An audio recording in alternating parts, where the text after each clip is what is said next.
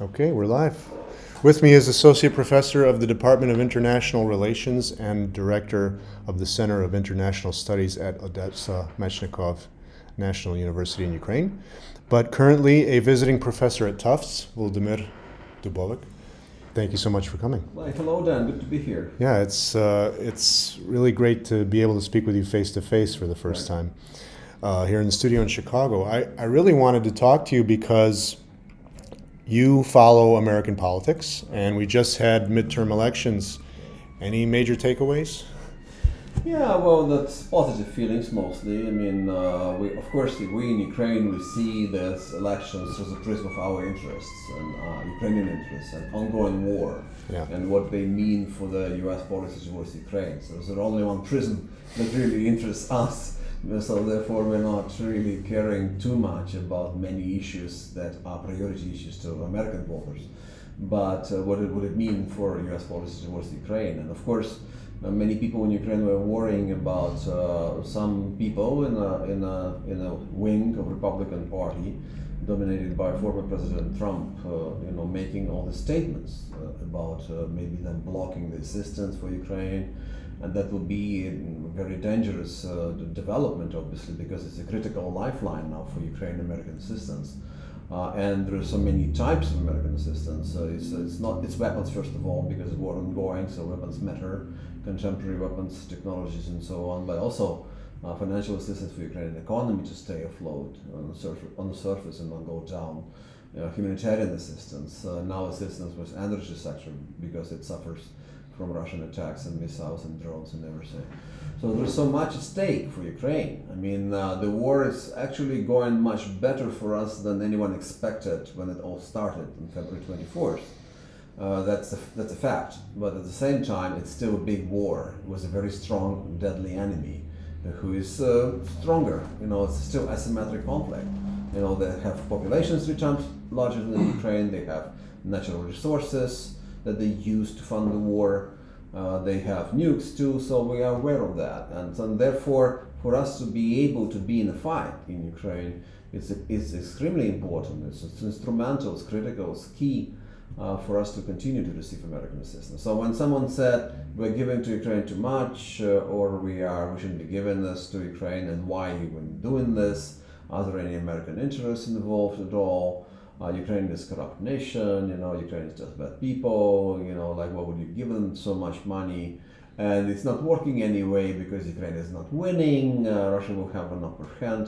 Why better we should push Ukraine a little bit towards negotiations with Russia instead?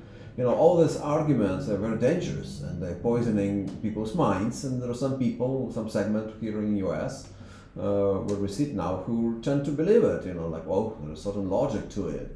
And then, therefore, of course, we were scared a little bit and worried, and tons of interviews I've done with Ukrainian media in recent weeks were focused specifically on that. How serious is a threat? And I was trying to explain there is a threat. Let's not say there's none, but at the same time, it's not something that would be immediately changing the situation with assistance. I mean, even prior to to November 8th, I understood that the Trump wing would not have majority. Even maybe in the faction of Republican Party, let alone in general in House of Representatives. With Senate, it's even better for us, because in Senate, the Republican Party, you have a lot of traditional Republicans, never Trumpers, before Trumpers, who always thought that Russia is a big threat, and now, of course, they want to punish Russia and support Ukraine.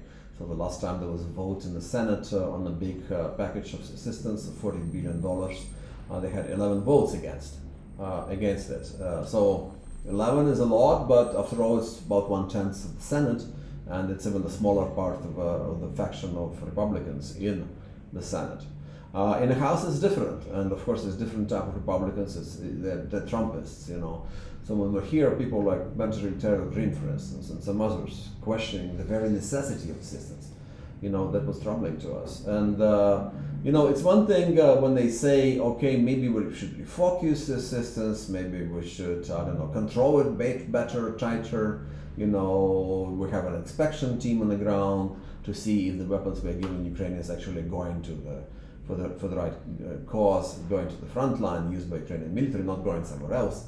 Those arguments can be understood, but when someone is like Green saying, we shouldn't be given a penny to Ukrainians, that's just wrong. So of course, to see them failing, it's a big deal. Of course, they might still control even like both chambers of the Congress, but what kind of Republicans? That's all it matters. And when we're seeing today that a lot of people who were close to President Trump, supported by him, they failed dramatically. That's a good sign. Of course, some of them made it, both to Senate and the House, but it's a positive development after all. It's not that we're playing any partisan games here in the U.S. No, it's always clear for us in Ukraine that we should be working with a country, not particular person or not particular party. And it's always been very important for us to have a consensus, bipartisan consensus in support of Ukraine in the Congress.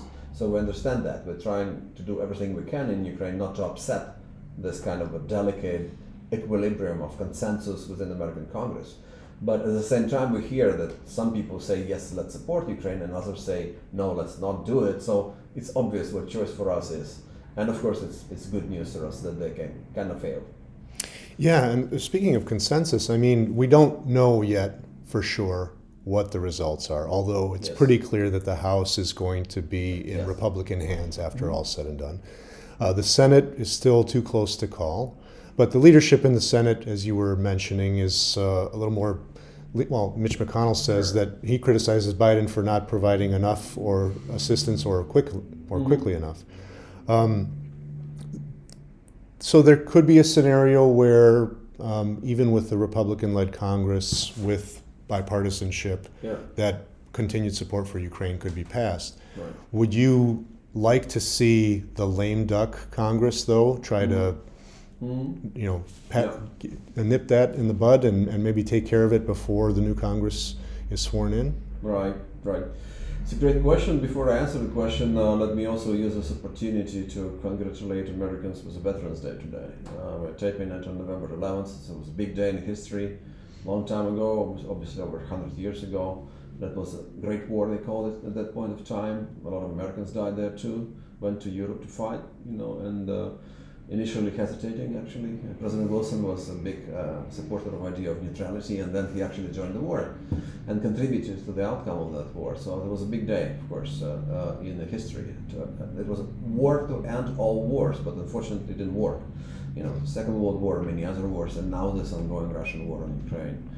And also, I think it's very important for us to understand that we should be probably worrying a little bit about what's going to happen in the coming weeks, as you say. But at the same time, a lot of money is already committed.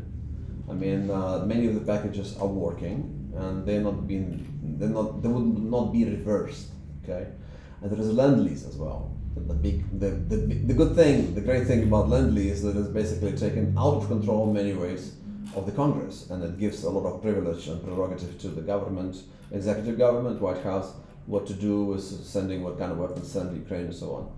So it's a big deal. And so we're basically, if we're talking about possible troubles in the Congress with the Trumpist wing maybe trying to slow down more assistance to Ukraine, we're talking about more new packages in the next year, 2023.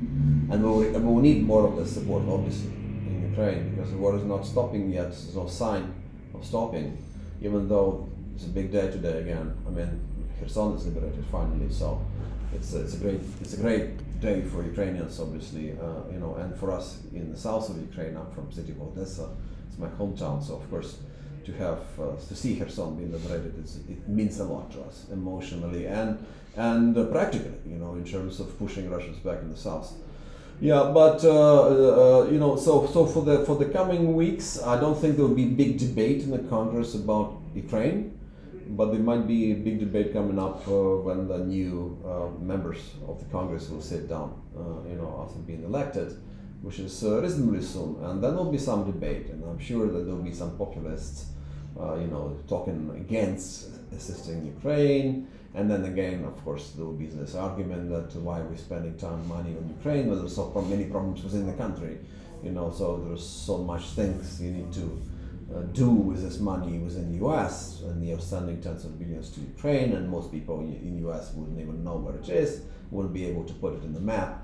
Well, I understand this argument. I mean, it's flawed argument, but I understand it, and it's working with some people. But frankly, this great nation, this superpower, still superpower, United States, they should be in position to do both. Fix things inside, domestically, in economy, socially, and so on, and help Americans who are hurting, and at the same time be a global power and helping countries like Ukraine. And the Russian war in Ukraine matters enormously to United States interests, because of the international order, because of the whole principle of sovereignty and territorial integrity. They should be upheld, above the international law. Do we want to live in a jungle instead of something where you have some norms and rules? So this is a very important issue for this country, I think. And also, Ukraine has been a big ally and friend for U.S. for many years. We are strategic partners. We just last year, President Zelensky visited Washington, and it was reaffirmed that we actually have strategic partnership. So you don't throw away strategic partners under the bus. That's other thing. So it's a matter of how credible is American assistance is globally, And the complicated issue was, of course, American withdrawal from Afghanistan last year, and people for several months wondered, what if something like this happens in Ukraine? Will Ukraine crumble and unravel within days, like Afghanistan did? Afghanistan President Ghani just got in the plane and left, when he saw Talibs approaching Kabul. But Ukrainian President Zelensky instead stayed, as we know, and he said, I don't need a right, I need ammunition. So big difference, a lot of difference for this country that matters. Americans like people who fight back. The resilience of Ukrainians, the heroism of Ukrainian armed forces, that's something that brought a lot of sympathy. So it's not just suffering of Ukrainian people, refugees and women with children and internally displaced persons, which creates the goodwill for Ukraine in this country, but it's also the heroism of Ukrainian society and Ukrainian army and military and even political elites, let's be frank, and we've never been so close with our political elite. I mean, usually there's a government and then there's the rest of society, and sometimes some gap in between. But right now we've never been that close. You actually have an incredible amount of consolidation within Ukraine, and hopefully it will sustain as we go forward. So, I think American support still matters enormously, critically. We understand that. We're trying not to upset this support, and I hope that within this country, if you look at the sociological polls, most Americans still support Ukraine. So that matters. If you're a politician, you have to somehow to have a feedback with the public opinion. And if you have a feedback, the Americans want to continue to support Ukraine, and that is an important factor. Yeah, people love a winner. Americans love a winner. You mentioned, the victory, the military victory in Kherson. Yeah. When face to face on the ground, the Ukrainian military seems to be able to not only hold their ground but repel the Russians. Unfortunately, they still have bombs and things they can send over.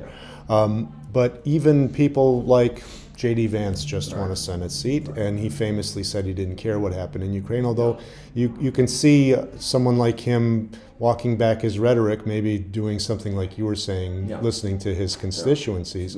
But do you see, I can't begin to dig into his mind and know exactly what he's thinking, but do you think that it's that the Trump wing is waning, or the influence of Donald Trump is waning because of public opinion, or do you think something else is going on? I think it's a case to be made that it's waning, and that the fact that Trump keeps silence for several days after midterm elections, that's already something. Because otherwise, of course, he will be feeling that it was a good election for him. He will be definitely going on the air and boasting, but he's not doing it.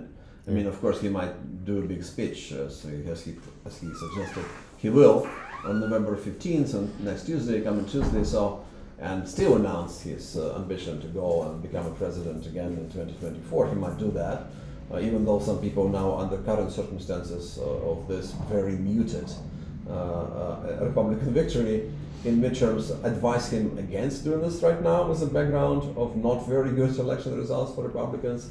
But we'll see. But unfortunately, he's been a negative presence in bilateral relations for a long time. In 2016, he said that Ukrainians are corrupt and they would rather see Clinton being president. But of course, because Hillary Clinton was saying things like, let's support Ukraine, we don't recognize Crimean annexation, for instance, and Trump was saying, I don't know, maybe Crimea should be part of Russia. What do you expect if you're Ukrainian? What do you expect Ukrainians to think about those two candidates? And the choice was easy back in 2016 in many ways. So, and then of course about 2019 when there was blackmail, and hearings in the Congress, and Ukraine unfortunately was dragged through in the news cycles for months. So, and now he's saying that what he's saying now, and if he becomes the president again in 2024, there'll be another major test of bilateral relations, because what assistance we were given when he was in the White House for 4 years was often given despite him, frankly, because of a lot of people, more experienced people in various government agencies. Those people who he derogatorily speaks about as a deep state, who are the ultimate keepers of this country's national interests, Right. because they're patriots, they're experts, they've been working on this for decades, and they knew it's in American interest to support Ukraine. So yes, it was under his administration when Ukraine was started receiving lethal weapons. That's true. But it's not that he advocated or pushed for it. No, it was other people in his administration. So, but if he comes back, then he's emboldened. Then he said that he might think that, okay, Assad thinks Ukraine is bad, let's not support Ukraine. And people voted for me, so maybe I was right, and maybe it's time to actually do away with support. So I would rather see a different candidate, but it's up to Americans, up to Republicans to decide who's going to be running in 2024. Sure. But again, if you ask Ukrainian, probably for us, from our standpoint, from where we stand, of course, it would rather not be Trump. Right. Yeah, I mean, who knows what's going to happen with that? Yes, it's 2 years ahead of us. It's 2 years ahead of us. There's rumblings of Ron DeSantis candidacy, Right, but right. that's the difficult thing, I think, with some politicians, is sort of trying to try to break through the noise and kind of get Yes. to what the policy is. I mean, even the Democratic Party, Right. the progressive wing, sent a letter, an Yes. untimely letter to the president, Yes. and then they withdrew it right away about Right. Ukraine. Yeah. So it almost seems like there's a populist wing of each party, although the Republican populist wing is the one that might be gaining power in the House Yeah. coming up. They might. I mean, if you look at it, I mean, they will probably increase the numbers anyway in the House, the Trumpist wing. I mean, last time again there was a major vote. I mentioned 11 senators, but in the House it was 57 all Republican votes against support of Ukraine. So that was unfortunate. Well, there will probably be more, even without this midterm elections. If we would have a vote like this, say a month ago, 2 months ago, that would be more than 57, I suspect.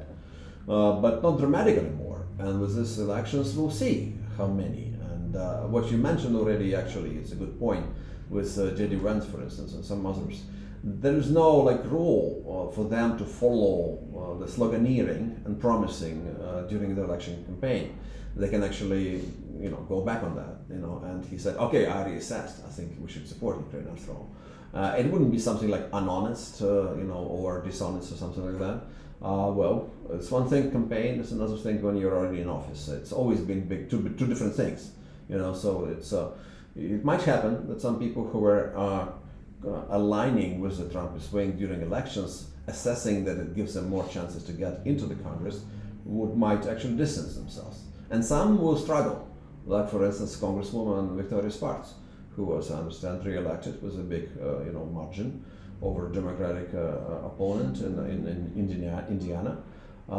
But she struggled for months, whether you want to be supporting Ukraine as someone who came from Ukraine, who cares about Ukraine, I don't doubt that, or you want to be loyal to the Trumpist wing, which brought her to politics, and she was an active in Tea Party movement even before Trump came to power. And she has a certain loyalty to the Trumpist wing, and that's why she's back re-elected into the House of Representatives. So to some of them, it would be a choice, specifically to her. Or also, you mentioned J.D. Vance, so it's a high, that's where you have a lot of Ukrainians too. And there's now a lot of soul searching. And it's now understood that a lot of Ukrainian Americans, high, actually voted for J.D. Vance. So how do you actually have it in you? Like you're Ukrainian American, you probably care about what happens to Ukraine, right? and at the same time you're voting for the guy who says, I don't care about Ukraine, I don't give a damn about Ukraine, you know. So it's a complicated ethical issue and like a dilemma for some people, Ukrainian Americans, I think, in this country. Yeah, well, all politics are local. Yeah, I mean, there are people from Ukraine who are now citizens of the United States or in Illinois. I mean, one of the major issues in Illinois, and you might not be aware of this, but because it's a really local thing, but the Illinois legislature passed a law having to do with getting rid of bail. Right. Cash bail. And what that means is not necessarily that anybody just gets to walk if they're arrested, but rather that they would be assessed by a judge. Now, politically speaking, that was used by both sides as a wedge issue, right? And so, Americans are certainly concerned about things, and they should be, about things like inflation and public safety and that sort of thing. So that kind of, cues into it as well. Of course. But really, what I wanted to also ask you about was something that you mentioned, which was why this fight between Ukraine and Russia is within America's interest, or what interest does America have in this fight? I'll just leave it to you. Sure. I mentioned several things already. I can add more. And what I mentioned already is that international order is something that matters to America, and America actually invested enormous amount of time and energy and money into upholding this order ever since the end of the Cold War, and before that actually during the Cold War times. So they have a vested interest in keeping the order intact. Another thing is, of course, Ukraine is a friend. You support friends. You don't throw them under the bus. So if you start doing it, in Afghanistan and now maybe in Ukraine, maybe some other places, then American influence in the war will wane because people would say, okay, Americans promise us support, but one day they will just turn around and go away and they will leave us in a limbo. So that's not what great powers do. Credibility matters, reliability matters for American foreign policy especially. Other thing, there is a flow of energy coming through the region into Europe. Europe is, after all, traditional American allies. We have all sorts of countries in Europe, obviously, it's very diverse, but there are many countries that are traditionally American allies. And you know what? It matters what happens to them. Their security, will they be attacked by Russia? Maybe, should be excluded. Nothing should be excluded. In 2008, when on the eve of August war, it was Georgia, Russia was Georgia, people said it's impossible to imagine that Russian troops will actually go somewhere beyond South Ossetia and Abkhazia, but they did. And people said, okay, but Ukraine is a different case. And in 2014, they did go into Crimea and Donbass. But then people said, okay, that's limited military operations, incursions, minor incursions, that it's unthinkable thing would be massive invasion. And then, of course, on February 21st this year, massive invasion started. So when someone says, like, okay, this is not possible, think again. I mean, never say never. I mean, Russia is now ruled by a guy who, first of all, doesn't have any checks and balances on him. There is no something that was limiting his influence. He's an ultimate decision maker. He's emperor. He's a king. He is the deep state. He is one person deep state. Yes, and therefore, if he decides to strike, I don't know, in Baltics or Finland or Poland or Romania, he might. So for America, that matters because, after all, there are binding duties under the Washington Treaty of 1949 within NATO and many other things, and that's why you're seeing the reinforcement of the eastern flank of the NATO and so on. So I mean, there are so many things there, and for this administration, and of course, you don't want to embolden any other authoritarian, belligerent, aggressive regimes around the world. For instance, China is watching closely what's going on, and they're very disappointed in Russia, and they feel uneasy.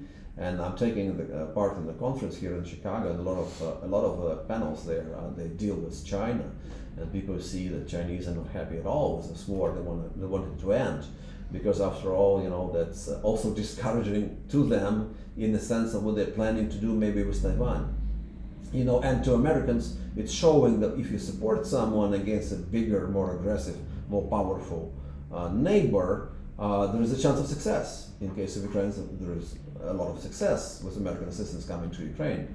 So if Americans support Taiwan, then it will be much more difficult for China to take it over if they decide to do it one day. So, I mean, and the list goes on. I mean, it's really a huge issue for America, not just in terms of values, moral values and stuff like that, but also interests, very practical interests, for American global presence and American interests in the world. Yes. So let's talk about the way forward, right? So maybe we can even end on this topic here. What do you see? Obviously, you can't predict the future, but what do you see as the way forward in this war, in the relationship between Ukraine and the United States, and how we should be thinking about whether or not there can be an end to this war? Yeah. No, we should be thinking about the end of the war. I mean, that's the only logical way to do.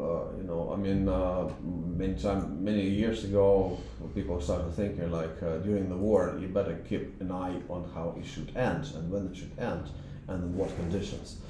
So we are in Ukraine, of course, are aware of that, and we are on alert, and we understand this war is a tragedy to us. People are dying every day. The economy is being destroyed with every day of the war. When missiles are flying and hitting infrastructure, even if no people are dying, then the infrastructure that would take a lot of money and time to restore. So it's a very difficult war. A lot of people are outside of their homes. A lot of people are without work now. I mean, in my field, for instance, university, higher education, you feel it. Students and their parents, they don't have enough money to pay tuition, for instance, right now. And we have a decreasing number of people the rate of retaining students within Ukrainian universities is going down. Not to mention that some students, primarily the female students, because of martial law, they went to Europe and European universities, and there's a high chance of them staying there and getting their degrees there. So that's detrimental, say, to my field, higher education. But it's similar things happening in other fields of our economy, and therefore we understand that dragging this war unnecessarily forward for Ukraine is also not a very good solution. But what's an alternative? To give up, to surrender, to give up at the moment when there is another sign that the Ukrainian military is capable of liberating more Ukrainian land, with Kherson being taken over back and returned to Ukraine. That is also wrong. Not to mention that if you do it, you sign a peace deal prematurely with Putin, you only embolden him for more acts of aggression. He will come again, he will regroup, he will do another round of mobilization in spring, and maybe another round of draft, and he would find the money, he's got the money, so he's struggling now with like chips and so on for the weapons, but he's got the money, he'll find it, he's finding something in Iran, he's finding something in North Korea, he'll find more with those rogue regimes, so that's dangerous. So for Ukraine, the only way is to go forward, no matter how hard it is and painful it is. And of course, there are major losses on our side as well. I mean, it's not just on the Russian side. It couldn't be otherwise. Of course, the Russian losses are amazingly high, but on the Ukrainian side, we're also losing very good guys. So, and it's not like we're invincible or Ukrainian military is immortal. Unfortunately, they are none of that two things, and we are aware of that. But there is no other option. I mean, we need to push. We need to push until there is some kind of a breaking moment in Moscow. And they would say, okay, fine, we're going to give you this lands back, maybe with the exception of Crimea. And then becomes a real, bargaining, negotiation moment for us. Like, what do you do about Crimea? Because frankly, I can be frank, I'm not a government person, I'm an expert, pretty much my own man. But I can say that, of course, as it comes to Crimea, which we want to liberate, of course, among other lands, then we would have a most stubborn resistance by Russia. They will throw whatever they have, to prevent Ukraine from liberating Crimea. But we'll see. Of course, now with Kherson falling down, we get closer geographically to Crimea. Of course, there is a lot of Kherson region which is still under their control. But if things go right, and they might, and we hope so that they will do, then we'll continue to liberate Kherson region. At some point of time, we'll come to the administrative borders of Crimea, and then we'll see. God willing. God willing. Well, Volodymyr Dubovyk, thank you so much for taking the time to speak with me today. This has been Ukraine Watch Podcast once again, and this time live in studio. Thank you. Yeah, thank you, Dan, for having me.